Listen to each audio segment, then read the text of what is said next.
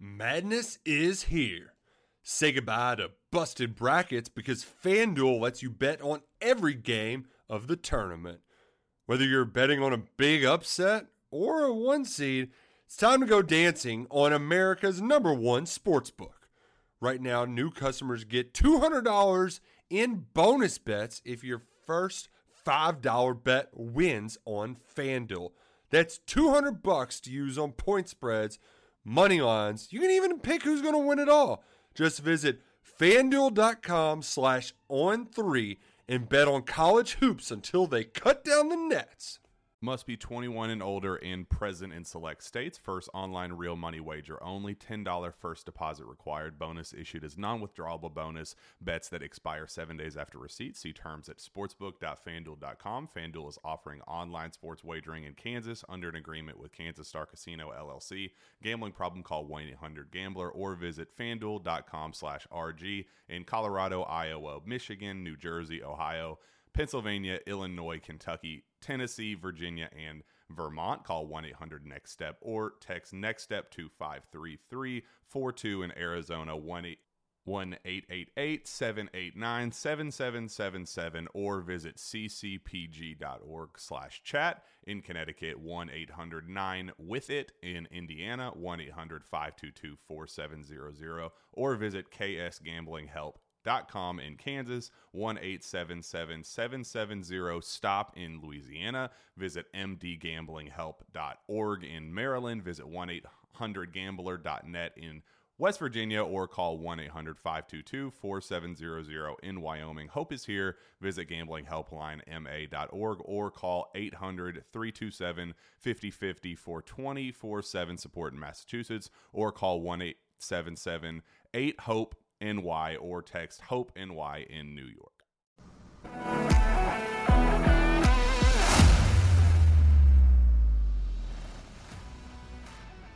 11 Personnel is live. It's game week. The Cats are taking on Ball State, and we're brought to you by our friends at Monticello Bank. Finally, Luckett, our friend Josh Pate likes to say there is no off season, but man, August really sucked. I'm not gonna lie. I'm so ready for these games to get started. It felt good just to get buried in game notes for a little while. Yeah. I hate that we're at the point where advanced stats, you can't do numbers or anything right now. You can just kind of look at what some of the guys did last year. Yeah, but it's not the same. So it's a nice little taste. It's the final day without college football. Utah and Florida are the headliner tomorrow night, along with Nebraska and Minnesota, which I think we might do a little Australian parlay. Go down under on both games. Huh? Oh, is that something you just made up off the dome there? From the land down under. We're going way down under. Like it. Why not? Why not? It could be an ugly first night of college football, but it's better than no football. I'm fired up. I've even got my Hardly Gilmore Coliseum jersey on. Look at that. The little it's got the old school. Hell, I'm going the wrong way. There we go. Look at that logo. No the Value Nike City 2003. Yeah. No Nike and Pahokee. Yeah, I did, Nick. This is my wheelhouse here this weekend. I mean, five straight days of college football. No NFL. This is the only college football only weekend. It controls the sports world. Ties in with a holiday weekend. We start the season on a holiday weekend. We end the season on a holiday weekend. This is just I don't know if any sport has a better way that they start a year than college football does. Just with you own a holiday weekend. It's only you. You have 5 straight days where you're the center of attention. And we've got some fun games. You got some snoozer games. But Thursday, I'm really excited to sit down and watch Florida, Utah, Minnesota, Nebraska. Now, those are games that have taken place October 15th. I don't know if we're super that excited to watch them. But I'm stoked to have that now and at the end of the offseason. I think it's really exciting. And speaking of that Minnesota-Nebraska game, Nick, did you know Nebraska has not been to a bowl game since 2016? Yeah, Wan'Dale Robinson never went to one when he was there. They are. But I was doing a little exercise today where I was looking up last 5-year records, and I sent out a tweet on Wednesday morning that said, Kentucky had the 4th or 5th best record in the SEC out of the last 5 years. Nebraska is 19-37 over the last 5 years. That's only 3 more wins than Vanderbilt. And Vanderbilt had a winless season mixed in there, and they've been to one bowl game, I think, in that time. I think they went in 2018 as a 6-16. So, yeah, and they're facing a Minnesota team. Like, Minnesota quietly, I think I've talked about this before, but I don't think P.J. Fleck gets enough credit for what he's done at Minnesota. They are 39-20 over the last 5 years. Like, that's a consistent winner. If you take out the COVID season, I believe they've won, I think they're 29-10 over 3 full seasons. So, that's a really good program he's got rolling up there in Minneapolis. So, I'm excited to see what Matt Rule can kind of do up there. Jeff Sims at Nebraska is going to look weird.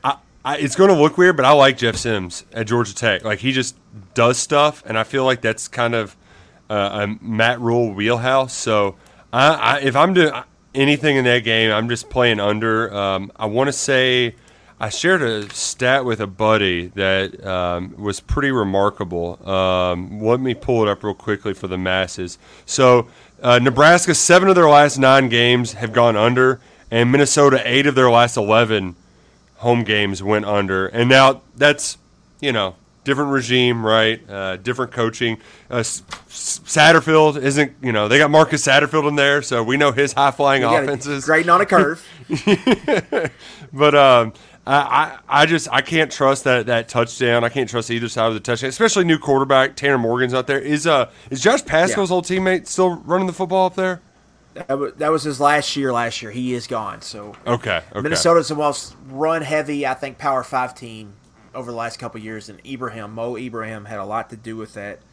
But 42.5 is the total there. That's light 40s. Yeah. Sweat. There you go. I mean, there's no better way to jump into a season than just get it out cold of the way. water, ice cold under sweat. The folks in the chat want to know: do we have any plays? Because if you want any Thursday night ones, we'll give out some tonight. Yeah. Thanks to our friends at Monticello Bank. They're good with money, just like we are. Wink, wink, nudge, nudge. You know that they've been in business for 128 years because they're good with money. Our presenting sponsor has 21 branches and over 14 counties across the Commonwealth. It's where people matter, whether you're dealing with home loan, trying to get a new car, whatever it may be. They'll go wherever you go with the NBC mobile app. NBCbank.com, where people matter. Monticello Bank, it says it on the hat right there. Remember, FDIC. We can give out some Thursday night action right now before we dive into it because Friday is where we're going to share all of our Saturday picks. We're going to go through all of the slate. I love that you mentioned the 5 nights in a row because Louisville fans are mad that on the ESPN graphic they just leave off Friday because Louisville, Georgia Tech just doesn't move the needle whatsoever. That's hilarious. But we're going to give you everything you need to know about Ball State and a few updates about Kentucky as well. But Luckett, do you have anything you're feeling strongly about on Thursday night? Yeah, I kind of like NC State here. It's 14 and a hook. Don't necessarily love that hook there, but first quarter is -3.5, Nick. -110. Kind of like that. If you want to just lay the first quarter there just to have something. But NC State's one I definitely like with Brennan Armstrong. Talked about that. That's the season win total for me, so I think NC State's going to have a good season. So I like them, -14.5. That Florida-Utah line is interesting right now. When it was at 7, really throughout the summer, I like Florida a good amount there. But now that it's sneaking down, Cam Rising is officially out per ESPN's Pete Thamel reporting. It's getting to the point now where it's getting low where I think you kind of have to consider Utah. But like with it being the first week, I wouldn't go either way. I would maybe try to see how Utah's quarterback does, and maybe if live betting is an option for you, maybe kind of look at that to see how the quarterbacks are doing, because there's going to be a very much feeling out part of that game, specifically seeing if any team can run the ball, because if Utah is stuffing Florida early, it's going to be hard for them to score. That might be something you have to do there. So yeah, I think NC State is really the one of any of them that I like there. I would lay the 14.5, and I feel pretty good about it. Not great. I think I like -3.5 though in the first quarter more. man, just getting excited about the option of live betting in Kentucky. We are only, 2 weeks away or a week away from doing it in person, I want to say. Yeah, no, just next Thursday. You'll be able to do it at any of the horse tracks. I know Churchill Downs and Derby City Gaming in Louisville will have stuff on site. I haven't, I believe it or not, I'm not on the listserv for Keeneland or some of those other places, so I don't get all of the press releases, but I'm assuming they'll be open running at the other tracks as well. Turfway and all of those, all the CDI properties will be ready to rock and roll. But September 28th is when we'll be live here. We'll be live Friday, I guess noon, 1 is we're going to roll out our first pigskin preview. We'll have picks. We'll have lots of picks. I'm fired up for that. Dive into some research as we speak, but we'll save that for later. We got to talk about Kentucky because Zach Yenser just kind of let it slip that Jeremy Flax is going to be the starter. I think we were operating under that assumption when the depth chart had the ore of all ores, right, that we all saw coming from a mile away. But Yenser gave him he's starting. They're all both going to play a lot, though. So I don't know how.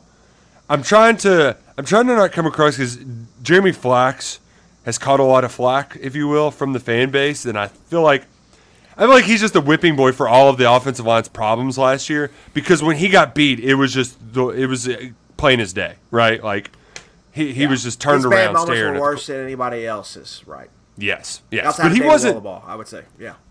Yeah, but he wasn't like this kid can never play football ever again bad. I think some of the criticism is a little too harsh, and that experience, people kind of forget that. Cortland Ford showed up 2 months ago, 3. So he's got some catching up to do. I can understand why Flax is going to be the first to get his number called on Saturday. Yeah, that question right there in the chat that Steven just put up at the start from Taylor, start him or lose him. I think there was definitely a feeling out with Flax because he's a grad. He can just leave whenever. And he's got the one free transfer, too. He could have left 3 weeks ago, Nick, and went and played somewhere. I think we've talked about that last week. So that was definitely an issue there. I do agree with you on he unfairly, I think, gets a lot of the brunt of the criticism. He's just been the one guy they picked out that stinks when I think the whole group kind of stunk out loud for most of last year. Right. But with that said, you brought it. It was really easy too, because he was the one new guy that wasn't the big blue wall. Like we saw Eli be good, we saw Horsey be good. Jagger's a Lexington kid. We're not going to blame the redshirt freshman. It was easy to just pin it on him because he wasn't, one of us that we had seen have some success before. Yeah, and he'd been on campus for a little bit. He hadn't played and all of that, and so that happens. Now, with all that said about Flax, you brought in Cortland Ford to be the starter. There's no, I don't think, doubt about that. Yeah. And he hasn't won the job. So that in and of itself is a bit worrisome to me. That what's going on that he hasn't won this job yet. We're going to see him in real games. So we're going to get to see whether Flax has made real strides or not. Or we're going to get to see whether is Ford not ready, or are we going to start to hear, he was injured a lot in camp, this or that. I've been, how that stuff leaks out once you start getting into the season. So we're going to learn a lot. We're going to get into Ball State here, but this defensive front, Nick, is legit. Good. It's a good defensive front. I'm not saying it's top 5, top LSU. 6 or anything. Right. Yeah, Kentucky's going to see, but it is a legit good defensive front. It's formidable. They aren't just going to be able to bully them. It's got a bunch of fifth-year redshirt seniors, and it's got a guy on the edge that plays with a hot motor, undersized, but just gets after it, kind of their jack linebacker position. And they are going to challenge Kentucky, and they play a lot.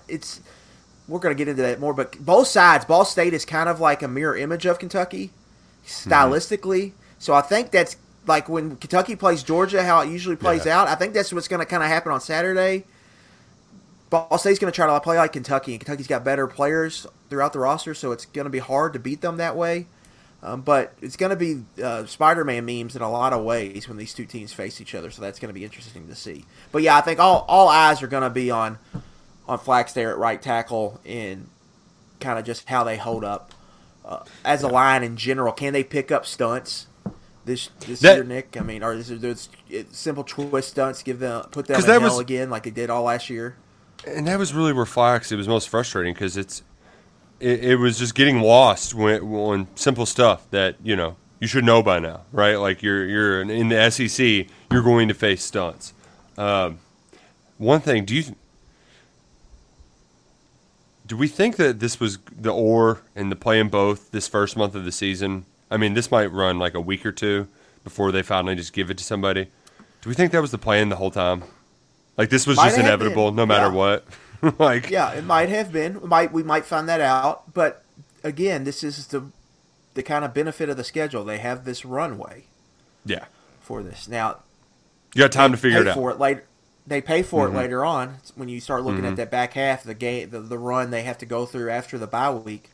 But they have sometimes some time right here to tinker with things. And I think the right tackle position is one thing they're tinkering with. And just the O-line group, I think, as a whole. And so that's what we're all going to be watching, and Flax gets the first run. But I do want to stress, it's not like I don't think he's I think some people are acting like he's the full-time starter. But to me, the battle's not over. They're gonna split time. Now, that could change. Whereas, if we get out of here and the snap distribution's way off, then maybe he is the guy. But we'll have to see But now we get actual stuff to analyze where. It's not just what they're telling us. Yeah. Smoke and mirrors. We're just kind of guessing and reading in between the lines. Now we actually get some data. So we'll have snap to count data. We'll have game rep data and all, and tape to look at and all of that. So can't wait. That's the most exciting part. We get to actually I get to watch game tape on Sunday and Monday. Yep. We get to talk about that, and then I'll have game tape to watch on EKU when they play Scott Satterfield this weekend. So that is exciting in and of itself.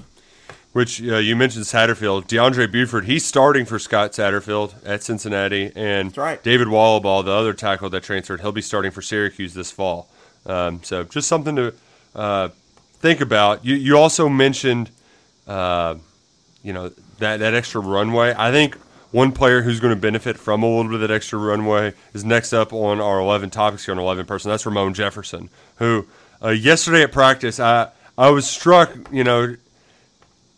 let's be candid like it. I've run out of questions to ask these guys, so I'm just like, hey Ray, you're a good talker. Here's a soft toss. Just run with it. It's like, Ray, how excited are you to just get back to playing football? And then Ray just talks for 30 seconds because he's good at it, and he's like, I want to get in the end zone. That'll be cool. And he's like, but really, I want to see Ramon get in the end zone because he's gone through a lot. He's been through hell, and to see his story come full circle, that would be special. And so. I thought that said a lot about where the team's mindset is right now. That's a very good sign. But from an X's and O's standpoint too, this is a great opportunity to see how this running game, how this rotation, you mentioned snap counts, how it can all work together against a front seven that isn't just going to let Kentucky do whatever the hell they want. It kind of reminds me of that Chattanooga team that was pesky as hell, and it made a lot of Kentucky fans mad. But, they were good up front. They had a dude get drafted by the Patriots in, the first, second round at center. So, it's going to be good that they're actually going to get challenged in the trenches. I've actually written that down.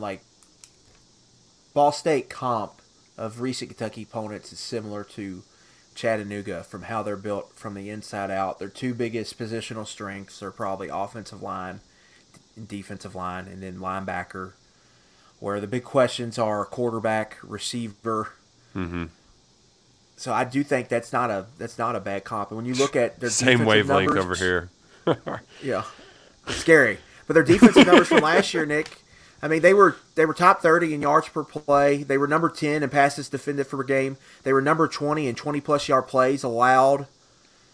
So, they've got some, number 17 in yards per pass allowed. So they've got some good numbers. It's not like it's built different. It's built kind of similar to Kentucky in how they stylistically attack. So yeah, I mean they are going to challenge in Clayton Cole, their linebacker who makes almost every tackle for them. It seems like number 32.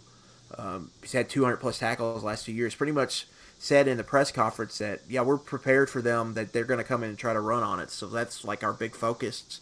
And Kentucky has said that nonstop. Like how many times have we heard Mark Stoops and Liam Cohen talk about wanting to establish the run? Got to run the football.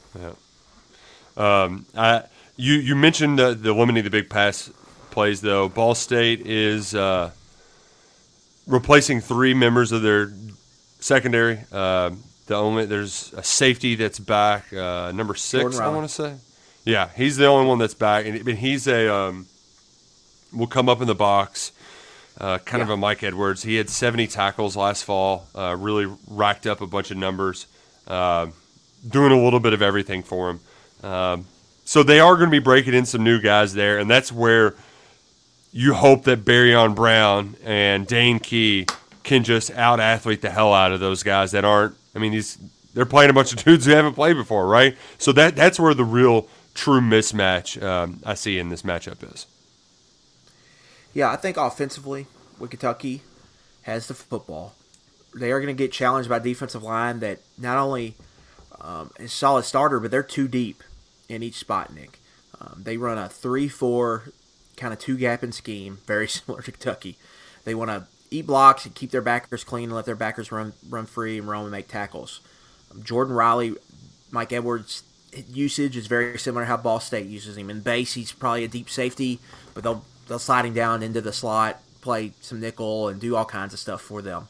But they are breaking in new corners. One guy was kind of their third starter, Red Potts, so they feel confident in him. But after that, Red Potts is a 1906 baseball player for the Cincinnati Reds, or the Red Stockings. Cornerback. He's a 2023 cornerback for the Ball State Cardinals, who had 26 tackles and 5 pass breakups last year. So they like him, but after that, there's an Old Dominion transfer they're throwing in there. But Kentucky's big advantage is in the passing game, specifically play action pass. If they're able to get the run game going and all, there's going to be big opportunities for big explosive pass plays, and that's typically in a matchup like this where you're supposed to have more talent than the other team. That's where you should be making the most headway. It's really just the explosive plays. Should be able to create big chunk plays, and I think that's what will happen for Kentucky in the pass game. And so we'll have to see what's the balance there. Do they come out and just want to say, "Hey, Devin Leary, go, let's go, go make it. Let's go make a run at the Heisman. We're going to throw it 10 times to start out, or is it going to be all right? Get a score early, and then let's tinker some stuff with the run game." Right. That's something we're going to have to see. But I do think it's worth noting. Back 2 years ago, 13 games, 10 opening drive touchdowns for the Kentucky offense with Liam Cohen calling plays. What was that game where Cohen was like, we came out and the plan was to throw it all over the yard, and it was Chattanooga. Was that Chattanooga? Okay, all right. I remember Cohen just being like, yeah, we didn't really want to run the ball. It was either that or New Mexico State. It was one of those 2 games. And they just came out and looked like ass. It was bad. But yeah, to your point, it's going to be fun just to see Cohen back on his BS, right? He's got a guy who's played a lot of football under center at quarterback, which is a luxury he has not had very often. So it's going to be very exciting. We'll get more into the weeds of this shortly, but we hope to see you there. If you don't have tickets yet, like my dad, he came over today and said, "Nick, show me how this Game Time app works. You've been talking all about it. How does it work?" I was like, "Dad, this is easy. Just go to your app store, download Game Time. You don't need to have somebody walk you through it, but you just, boom, Game Time app, log in. You don't even need to log in initially. You can just click and go so fast. You don't need to have an account set up for this to happen. Just bada bing, bada boom. It's fast. It's great because I just hit the game, and I'm like, I don't know, look where you want to sit. And I was like, I mean, all these tickets are like $25-ish bucks. You can get lower level. There's some good seats here. And he got a nice corner spot about 15 rows up, so he should have a good vantage point. You can see it before you buy it. He tapped it, put in his credit card information, put in the promo code KSR, and he got $20 off his first purchase. You can do the same. I mean, it's to the point where I was like, wait, that's it? It's like, yeah, and the tickets are there. They were added to his wallet. Very convenient. Try the Game Time app before you go to Kentucky Ball State game. Very simple, and use that promo code KSR. The fastest, easiest ways to buy tickets. So easy. My old man can even figure out how to do it, Mr. Luckett. I didn't even really need to help him. It was great. I'm proud of him. So, Luckett, I don't know how familiar you are with Ball State, the institution, because I wanted to just drop some knowledge on some fans. You play all these MAC schools, and I think most schools know why it's called Ball State.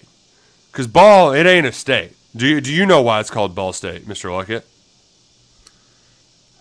No, but yeah, tell me. So, have you ever drank out of a mason jar? Sure.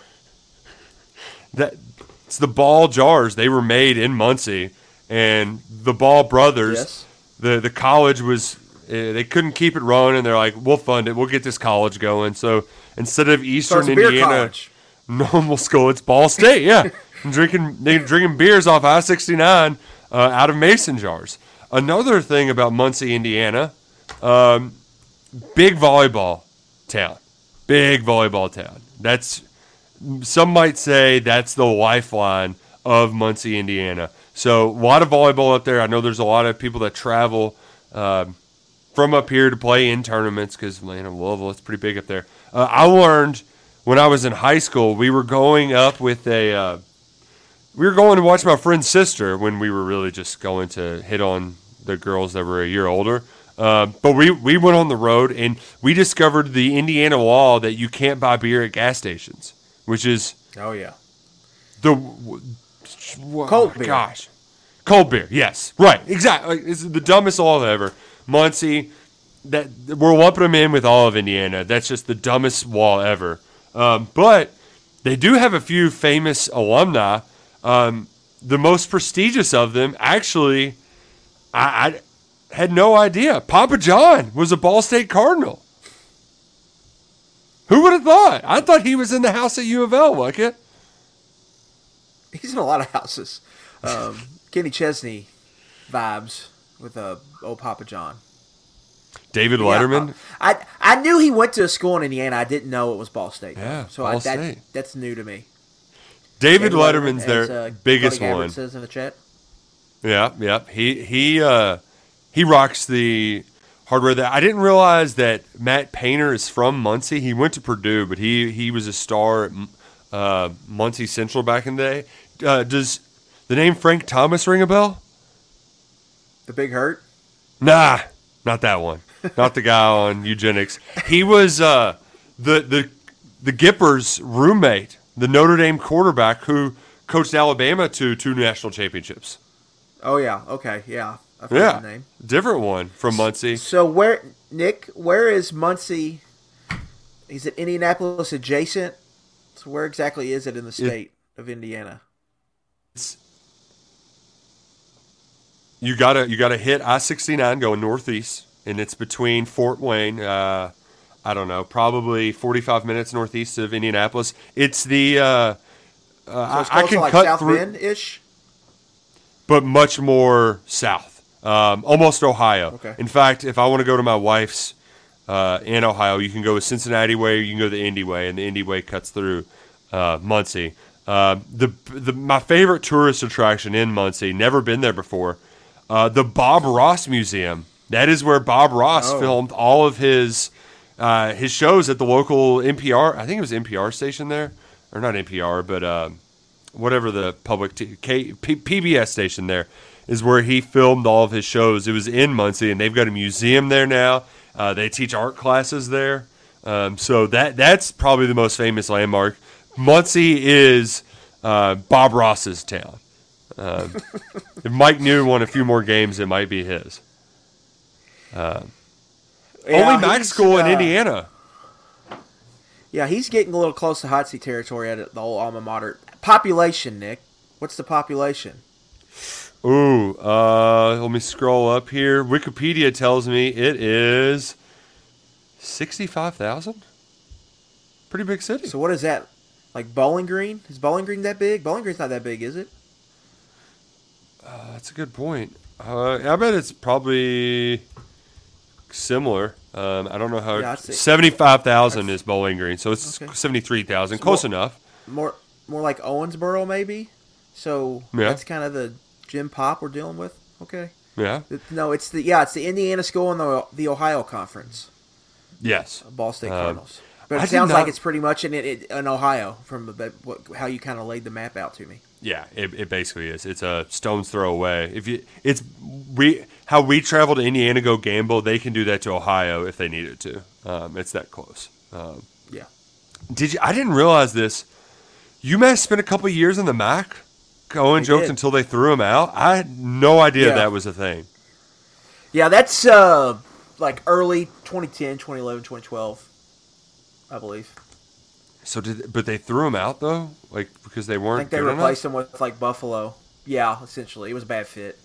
They had to travel up to Amherst to go play, and it Yeah. was just I think that it just didn't fit. It just didn't make much sense for everybody. But yeah, it was around the time that the first realignment started. I think that Yeah. it was around that time. So you're looking at like Johnny Football era ish. Yeah. So about 10 years ago or so. But Mike New, like you said, he's a former Ball State quarterback, played there in the 90s. He's now in his 8th season. They were a win away last year from becoming bowl eligible for the 3rd straight year. That would have been a program first.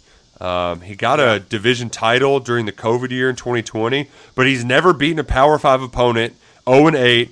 Ball State is 0-11 lifetime against SEC opponents. That includes a loss to Gamo back in 2001. I was shocked that Ball State didn't make a bowl last year because Carson Steele was so much fun to watch. He had 1,500 yards rushing last fall. Behind that offensive line that's returning, they've got 66 starts combined, which is top 20 in all of the FBS. So they had a big-time rusher last year. Lost him to UCLA with the big mullet. He was one of those guys when it was like, oh, man, how many portal guys does Kentucky need at running back? Do you go after Carson Steele? He's going to be fun out at UCLA. But one thing Ball State did that is similar to Kentucky as well, they took a 1,000-yard rusher from within the conference.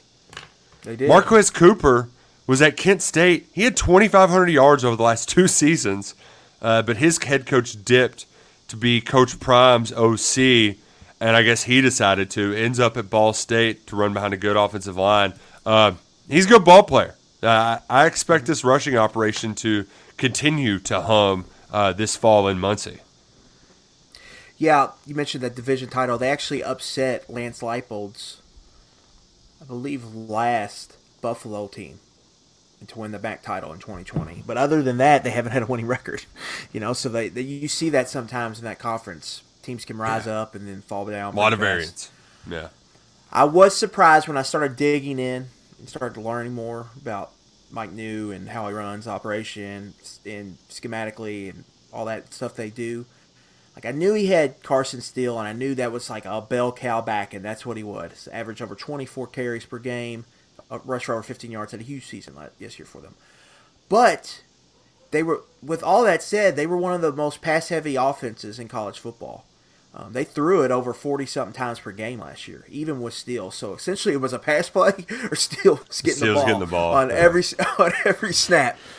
And I think it'll go down a little bit this year, but this is a pass-first operation. So they're very much pro-ish style in how they attack. They're going to run condensed formations like Kentucky. They're going to get for motion heavy like Kentucky, pre-snap shift heavy. And they're going to use that as a weapon, some of that pre-snap kind of eye candy. But then after the snap, they're going to look to throw it a lot. And I think Cooper, that was a good pickup for them, but in the MAC and at these lower level Knicks, it's hard to find bigger tailbacks. Yeah. Like that's why Steele was so good for them. He was just a 215, 220 bulldozer, where Cooper's 5'8". He's probably really 5'6". They list him at 180 pounds. He's a one-cut runner, runs really hard, but he's a little guy. Yeah. So I'm be interested to see how effective he can be against Kentucky's big front. But they're going to throw it a lot. And to me in this game, two things we want to see from this defense is the pass rush and coverage and how they tie into each other. they're going to get a lot of reps in this game. I think Ball State's going to come out and throw it a bunch. They added Lane Hatcher, a transfer, super senior, same high school class as Devin Leary. He walked on at Alabama, landed at Arkansas State, played there under Blake Anderson, then went to Texas State, played there. Got the hell out after a year of Butch Jones. I mean, 1 year of Butch Jones, that's God's work, you know. Every place he's been, it's been, you know, it's kind of pass-heavy spread, where this is going to be more pro-style, but it's still lean, a little pass-heavy. But they're going to allow him to throw it a lot, I think. And you're going to see that play out on Saturday. So I really want to see how can the pass rush get home? And what does the coverage look like? And can they make plays on the ball when the opportunities are there? When they have a chance at a pick, can they finish it off? Because that's, I think, a top goal for them this season. And it's going to be a good test, I think, right away to see Kentucky's new corner, specifically Maxwell Hairston. Because you're going to see him in coverage, but they're also, with their condensed formations, they're going to make him come down, and he's going to have to fight blocks and go make tackles. And so you're going to get to see him kind of play through traffic. So it's going to be a real good first test, I think, for him. And that's what you're going to kind of see when Ball State's on offense, and then defense, like we talked about. They run like the same defense as Kentucky. That's the best way I could put it. Like if Brad White left tomorrow, I'd probably throw this defensive coordinator on my list if I was making it for Kentucky, just because of stylistically what they do, and he's overachieved to their standards at Ball State. Tyler Stockton is his name. He's former Notre Dame defensive lineman. He's done a really good job there, and their front is going to challenge Kentucky, like we talked about. But really, because of the Spider-Man meme and how they play, I think you're going to get to see couple of Kentucky's big question marks, right, going into the season. Offensive line and cornerback too. I think you're going to get to see spotlight shined on both of them, and we're going to see how Kentucky does in each aspect. Matt's asking if we're going to get an interception on Saturday, and I'm hoping so. I'm hoping they create some turnovers. But if you can find props, that's something I would look at, Kentucky interception, because of just the volume. I think Ball State is going to throw it in this game. They're just going to have a lot of chances to get one. And so, yes, and they also shouldn't be able to run the ball against Kentucky. I know they've got a 2,500, guy with 2,500 career rushing yards, but the stoutness of Kentucky's front seven, they should be able to control that. And then it's how much pressure are you going to get on Lane Hatcher?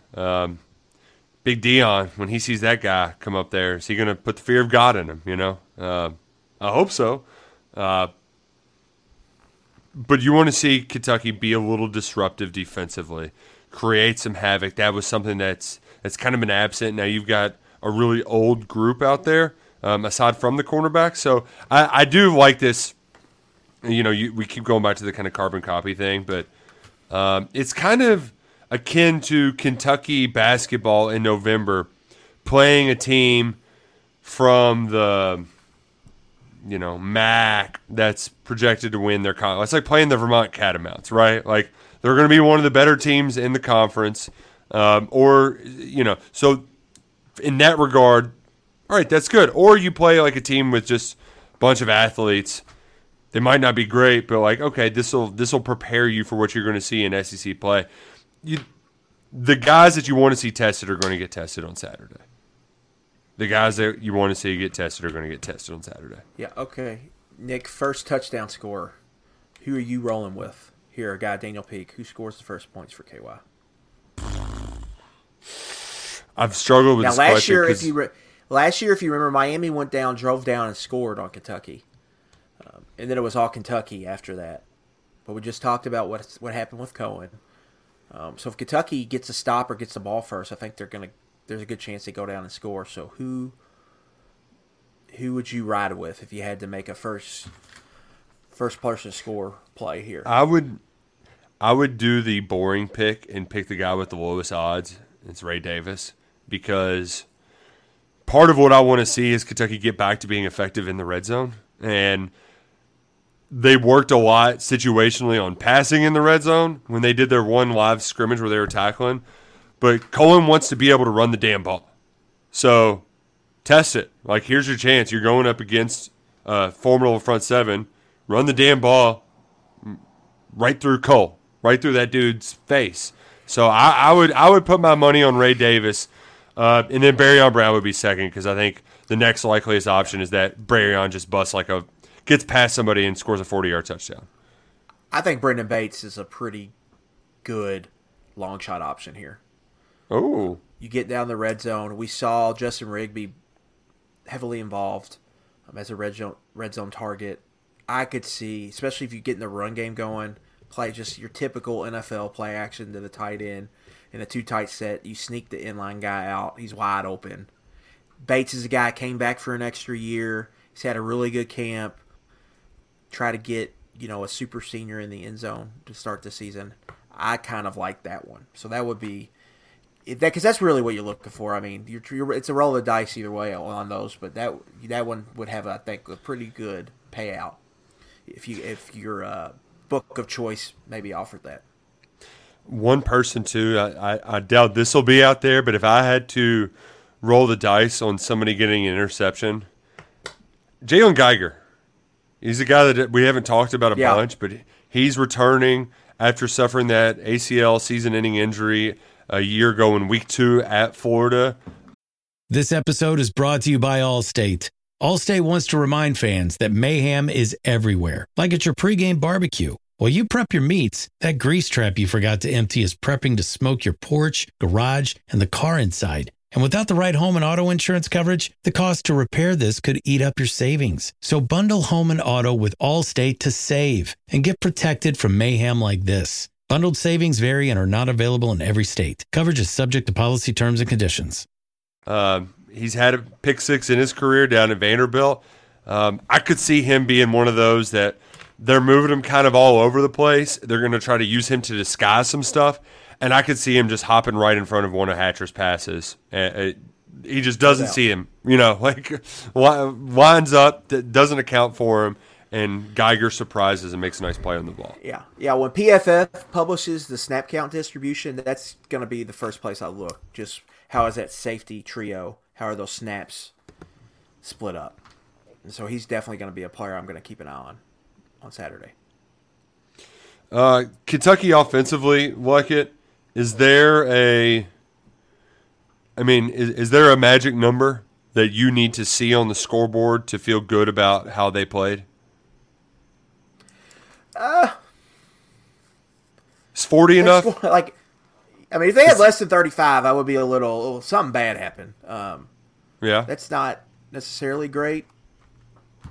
But you have to see the games because I don't know what kind of possession game it's going to be. Where are they getting the ball? What happened on drives?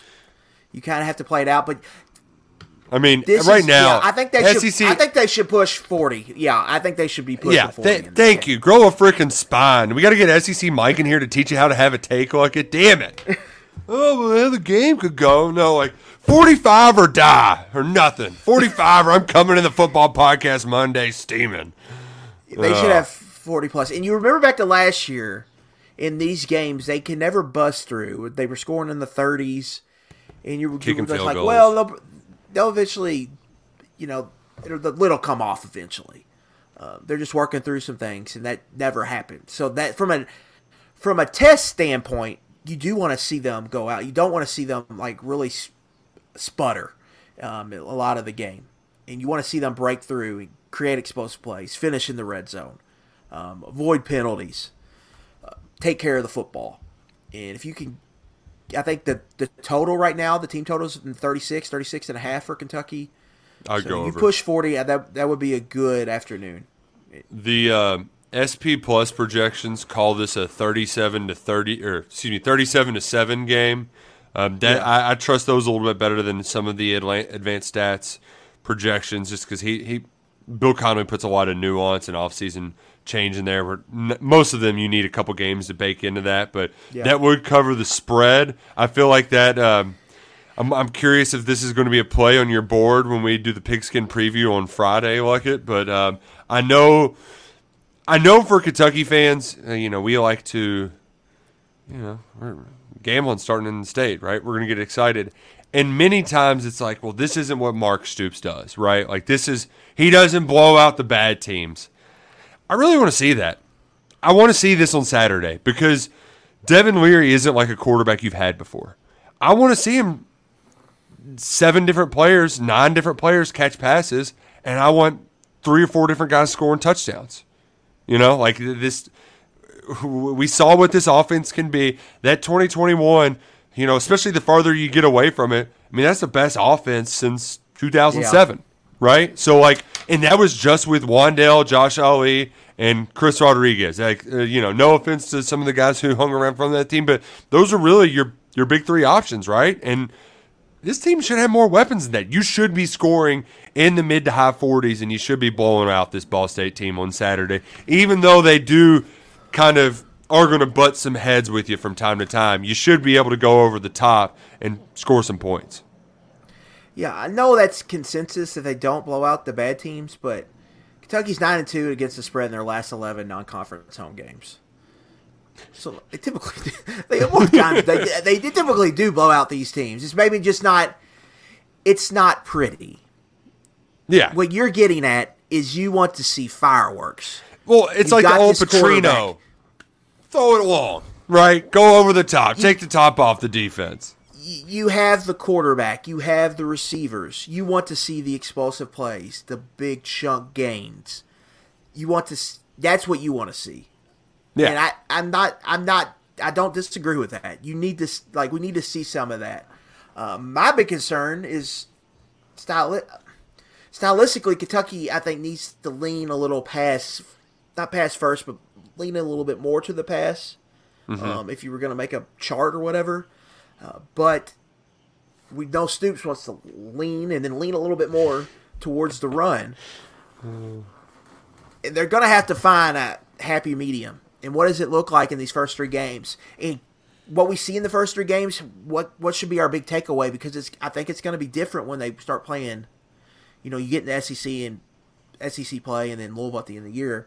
Because I know they're tinkering with stuff right here. So what does it look like? But I do think you need to see the explosiveness from the passing game, because that is the strength of your team. No matter what your whole year is kind of banked on you being able to throw the ball vertically and create explosive plays. So you do want to see that, and it would be nice to see it in week 1.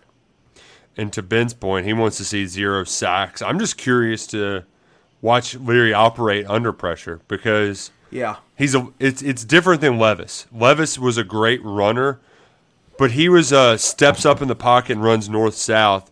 Leary, and also Levis sucked at feeling. He did not have a great sense of awareness, right? How many times are you just throw the damn ball, get it out. You're holding it too long. Whereas Leary, I feel like we're going to get a lot of more, kind of scatting around back there, extending the play, and then throwing it underneath to, the ass kicker or something like that. Lack of wiggle in the pocket, knowing how to maneuver in the pocket, which is a skill set. That was a struggle for him, and I think the injury made him very much a sitting duck for most of the season last year. And when you are a statue in the pocket, that makes a pass rush easier because you have a launch point. And you're going to launch point. There's no him. He's not moving it's around. Like a drill. If he's moving. Right. He's not moving very fast and laterally. He's not, like you talked about. He's very much a linear athlete. When it comes time to maybe use your hips and move around, it's something he didn't really succeed at. And so, seeing Leary, it's going to look different. So yeah, I definitely how he handles pressure, I think will be remarkably different this year as compared to Levis, but you're not going to get the QB powers. And hey, let's run a draw right here, or let's run a QB run, QB counter, or whatever. Those runs you're not really going to have, so it's going to be different in that aspect. But then again, they weren't able to use those runs last year. 1, because the OC didn't want to, and 2, he got hurt early in the year and he just couldn't move. Yeah, Leary's got a little wiggle. You can have a little wiggle this Saturday, too, if you're rocking some shorts from Bird Dogs. Maybe the Wayne Legretzky's. Love the names. They got plenty of creative names, plenty of wonderful products there. We're the biggest fans of the shorts with the liner in them, but they've got plenty of different great styles at a price point that will make you happy. And you'll be even happier if you use the promo code KSR. You're going to get a Hydro Flask style water bottle on the house when you use that promo code, or you visit birddogs.com/KSR to do your shopping. ahead of this Kentucky football season. And on top of all their stylish shorts, they got upperwear too. They got tops too. The polos are wonderful. The hats, I've seen some of the Bird Dogs hats out in the wild too. Lucky, somebody was rocking one at the media scrum yesterday in Lexington. So Bird Dogs, they're comfortable, they're stylish, they're the best of the best. Use promo code KSR or shop at birddogs.com/KSR. They'll hook you up with a hydro style flask or a hydro flask style cup that maybe you pour some of that good sweet nectar in there and like it. Freddie's question in the little chat right quick here, Nick. Okay. Who is excited for a beer at the stadium? Who plans on buying one? Who doesn't? Does them having it maybe going to make you enter the game a little early? So let us know in the chat what you think of Kroger. That's a great point because like here, first things first, 8 a.m. kickoff. Look at what's your ideal tailgate breakfast for the nooner game, because it is there's a lot of options. It's not just for most people, they aren't just cracking open the Bud Light at 7:30 a.m. and sucking down a hot dog, right? It's a little bit different for a morning tailgate. So what's your go-to move, especially for one that's going to be nice and crisp football weather Saturday morning? I think it all depends on what time you're getting out there and how much tailgating you plan on doing. The Chick-fil-A mini chickens, whatever that's called, that is just the easy one. You just pick that up. It's there. People have something to munch on. Did you see the spicy biscuits are back? Which I did. Just best. Why they ever got rid of it? We had some of those at media days.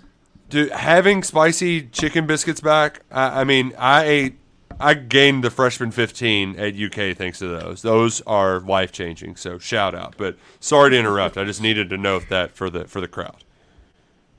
Yeah, so you can do that. Or you can do just do a breakfast sandwich. Just go in, get your Bojangles chicken filet biscuit, roll into town, or whatever breakfast you want. To me, it's always late arriving at the tailgates when you're rolling in this late. So you're only going to be out there for an hour-ish. So a lot of times it's get a bite to eat when you're in the stadium. Oh, that too. Or when you're in the stadium. If you show up to a tailgate though, and if you have a spread that just really just bacon and a bloody, even to where I'm dipping casserole. The bacon in the blood. Oh, the breakfast casserole. That's a good point because you can make it ahead of time, and then if you just put it over an open flame, warm it up a little bit. But I've also learned too. I've discovered Freddie's bubble water. That's what I tell Duke. If we're going to treat ourselves, we're going to have some bubble water. But the Kroger sparkling water, that with a little bit of Tito's is a wonderful drink that goes down rather easily. That is going to be inserted into my rotation. But to answer your point too, I think we might have to go in earlier than normal because normally that's time for us to we get a little bit of in between time where we can kind of hang out at the tailgates and maybe have one cold one. I think we might have to go and try out some of Kroger Field's finest and watch warm-ups, right? Because I think there's a lot to that. And the people who were wary of alcohol sales, I think most of it now is just a matter of convenience and not just trying to drink as much as you can and feel uncomfortable. And then you go in, you're drunker than you want to be. It's going to be nice for a lot of people to just maybe catch a little buzz and then drink 4 beers at the game. The number one reason they're selling beer at games is for a fan amenity, is to get butts in the seats. It's an extra, you can have this here at the game. Come take advantage of it. Come see about it. Because attendance was an issue. But I do think, Nick, if you're, I've been to NFL games, and instead of just pounding a couple beers in the parking lot, you can just go in and feeling uncomfortable while you're doing it. Bloated, oh, God. You can just go in and just go get a beer, and then you can just, get to your seat and settle in. That, I think, is going to be the advantage for you. You can just go in. And then the way I think they've set up the beer, if you look at the concession stands, they have multiple tents. I really think the only bad place in the stadium is upper deck visitor side. They only have 2 up there in that upper concourse. Everywhere else, they got multiple, and they have options that you can choose from. I thought they were very much going to nickel and dime the good people and say we got 3 throughout the whole. Because that's how Vanderbilt was when I went. Yeah. That's how Vanderbilt was when I went in 2019, and they had literally had 2, one on one side and one on the other, and the lines were outrageous. That's how I thought it was going to be. But this, I think, should be somewhat, once they work the kinks out early, somewhat efficient of being able to get beers throughout the game. So I think going in early is the way to do it, because you can just go in, get it, settle in, you're ready to go. And that's especially for a noon game, Nick, when you don't have a chance to tailgate a lot. That's right. Because you can go in and get to your seat, and that's just there, and you don't have to feel rushed. That's a fan amenity, and that's why they did it. It's going to be nice. Tyler did join the chat. No, this is not a Jared jersey. This is the Coliseum 32, which that's a nice reminder is we're getting new jerseys that we're going to see for the first time at Kroger Field on Saturday. That too. That's going to throw people off, and a lot of people haven't seen the new turf, the new signage that's up on the field. Like, a lot of that pops. And we've been out there this week. They've had cranes up, putting the finishing touches on before game week. So it's a very exciting time in the Bluegrass. Kickoff at noon on the SEC Network. Dave Neal, Derek Mason, and Taylor Davis on the call if you're going to be watching from home. If you're going, 8 a.m., the KSR pregame show starts at KS Bar. Breakfast is going to be served at 9, and that's when the Lex Train shuttle is going to happen. I know there's sometimes where those parking passes, they go about as fast as anywhere, but I think if you're there early for this opener, you should be good. We can park at the Dairy Queen now, so that's nice as well. Is KS Bar serving breakfast again? 9 a.m. 9 a.m. We'll have 9 breakfast on the menu. So, yeah, that can be the way to go. I like Lincoln's throwing shade at Tennessee. Big shout out also to everybody in the chat and everybody who tuned in tonight. This was our largest live audience so far, and I mean, the games haven't even started. We're really going to get this thing rocking and rolling in no time, Adam Luckett. It'll be, we're going to have actual games to talk about. I can't wait. Yeah. Enjoy the sprint. It's not this season, unfortunately, is not a marathon. It's very much a sprint, but I'm glad this sprint is here, and let's all run it together. Enjoy it. Enjoy it all, Big Blue Nation. Thanks to our partners at Game Time, Bird Dogs, promo code KSR for each of them, and our presenting sponsors at Monticello Bank. 21 locations, 14 different counties. They're the best. And you're the best, Big Blue Nation. Wow. Football time in the Bluegrass is almost here. We'll have our picks, our official Kentucky picks on Friday, along with everything else on this opening Labor Day weekend of football. And if you see us in the parking lot, not just Saturday, but this season, just say hey. Yeah, we don't bite. Don't promise. No, we're friendly. We might turn you down for a beer. We might not. Tyler, earmuffs, Tyler, earmuffs. But we're going to have a good time this Kentucky football season, and hopefully this Saturday is the start of something special. We're going to have it all right here on the KSR YouTube channel and everywhere else. KSR on X. We're on X now. X going to give it to you. Well. So follow us wherever you can. And the KSR Plus sale, it shuts down Saturday. 50% off for the year. Luckett's scouting report's dropping tomorrow, so he's going to have a lot more into the X's and O's, unlike anything else in the market. And the full card, Game on Picks, will also be up on Friday. So, yeah, come join the party with us at KSR Plus. We've already got betting trends and nuggets getting posted on the board. Mm-hmm. Fastest growing fan community, Kentucky fan community on the World Wide Web. And if South Carolina were to lose on Saturday, you can go to their board and read some Gamecock tears, or you can go to other places if they had a bad performance. Oh, that Florida Thursday night. Subscription. Gators Online, man, that place is popping. Yeah. Oh, and the Husker. The Nebraska one, those people Husker Online, can be lunatics too. So it's a blast. Sign up now, 50% off for your first year. It's the deal of the century.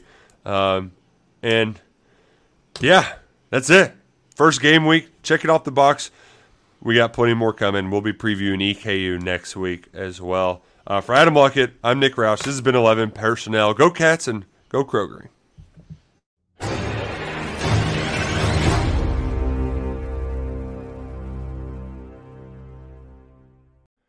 Madness is here. Say goodbye to busted brackets because FanDuel lets you bet on every game of the tournament. Whether you're betting on a big upset or a one seed, it's time to go dancing on America's #1 sportsbook. Right now, new customers get $200 in bonus bets if your first $5 bet wins on FanDuel. That's $200 to use on point spreads, money lines. You can even pick who's going to win it all. Just visit FanDuel.com/on3 and bet on college hoops until they cut down the nets.